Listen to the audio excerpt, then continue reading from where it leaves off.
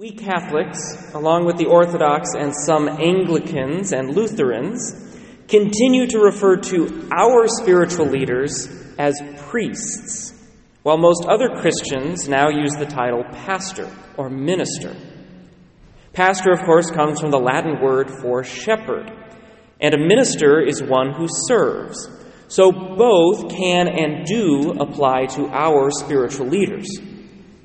Why then are we so insistent on keeping priest as the primary title for those who are ordained? Priesthood is a concept that predates Christianity by millennia. Every ancient culture appears to have had some form of priesthood, always with three common elements.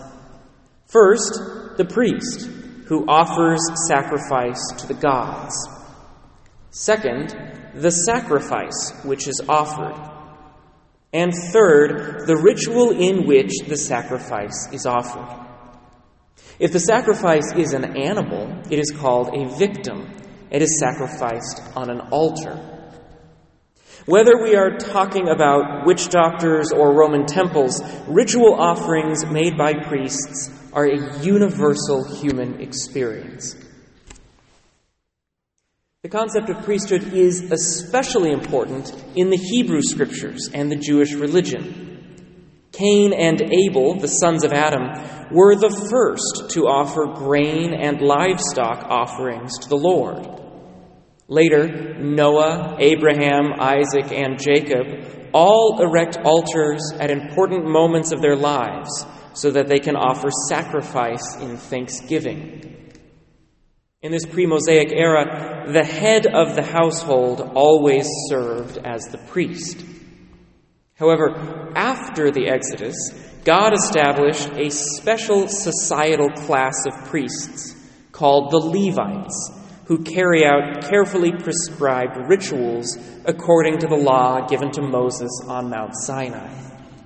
This Levitical priesthood inspires David and his son Solomon to build a grand temple in Jerusalem so that these sacrifices can be made with great solemnity. And the destruction of this temple by the Babylonians and its later rebuilding provide the central drama which defines Judaism right up until the time of Jesus. One of the greatest Jewish ritual sacrifices, of course, was the Passover. Unlike Yom Kippur, another exceptionally holy day when the high priest enters the Holy of Holies, the annual Passover required that every Jewish family offer sacrifice in the temple, a callback to the pre-Mosaic days of household priests. Passover was also special because, unlike the other annual sacrifices, this sacrifice was intimately connected to a specific event, the event of the Passover in Egypt, described in our first reading, when the children of Israel were saved from slavery and set free. More than just offering sacrifice to God, Passover relived the saving actions of God in Egypt and made them present to new generations. The Greek word for this is anamnesis, often translated as remembrance, but a remembrance that makes the event present again in a real way.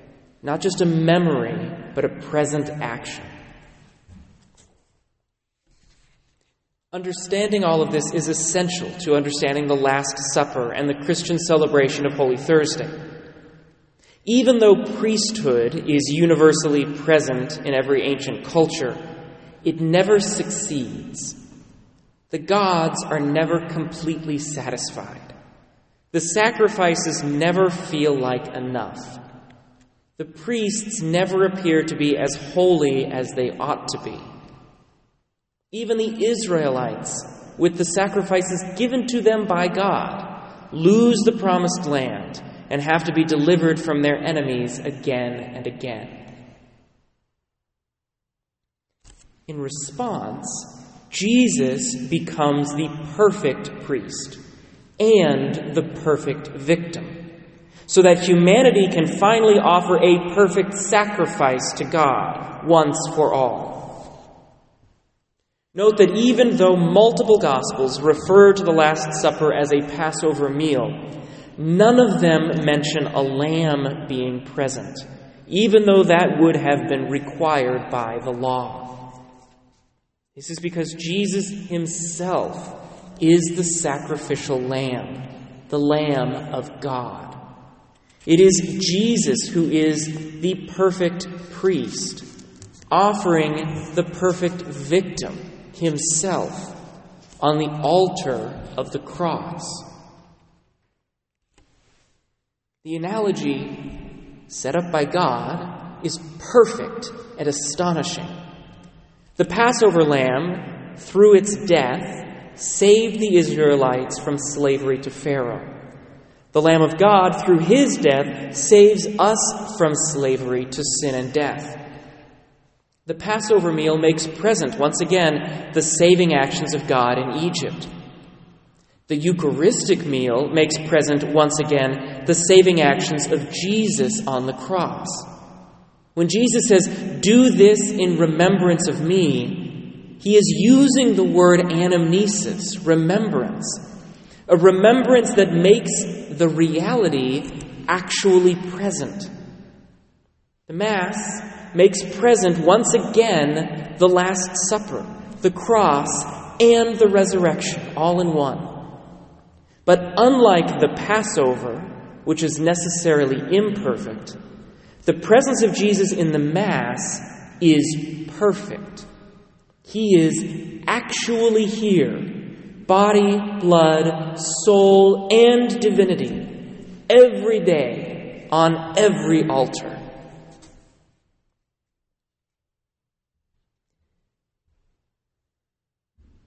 Now, the reason why Protestant communities stopped referring to their leaders as priests is because they believed, rightly, that Jesus' perfect sacrifice on the cross was perfect, but wrongly, that it meant an end to all priesthood.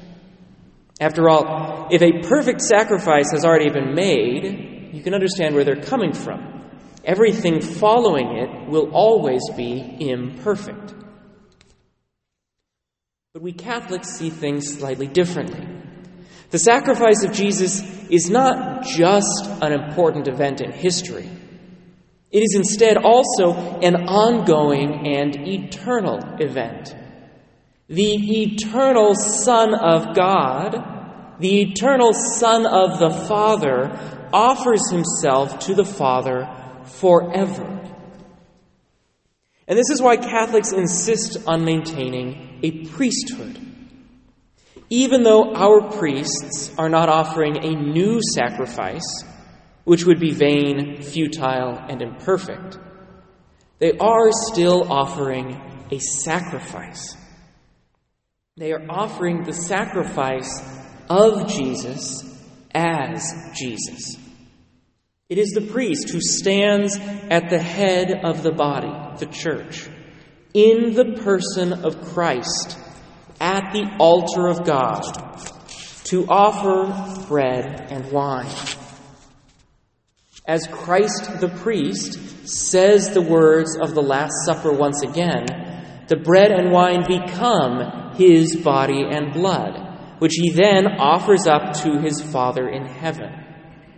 The priest is Jesus. The sacrifice is Jesus. Every day, on every altar. It is this incredible mystery that we celebrate on Holy Thursday. The institution of the Christian priesthood through the apostles and their successors, and the institution of the Christian sacrifice through the Mass and the Most Blessed Sacrament.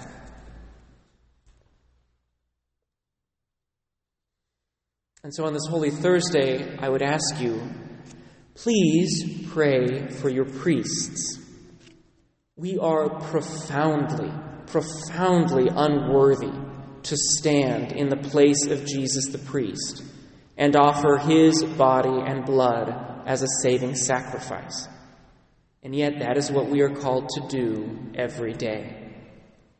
Please pray for us, that as we carry out this most august duty, we may do so with a spirit of servitude in the image of our Master.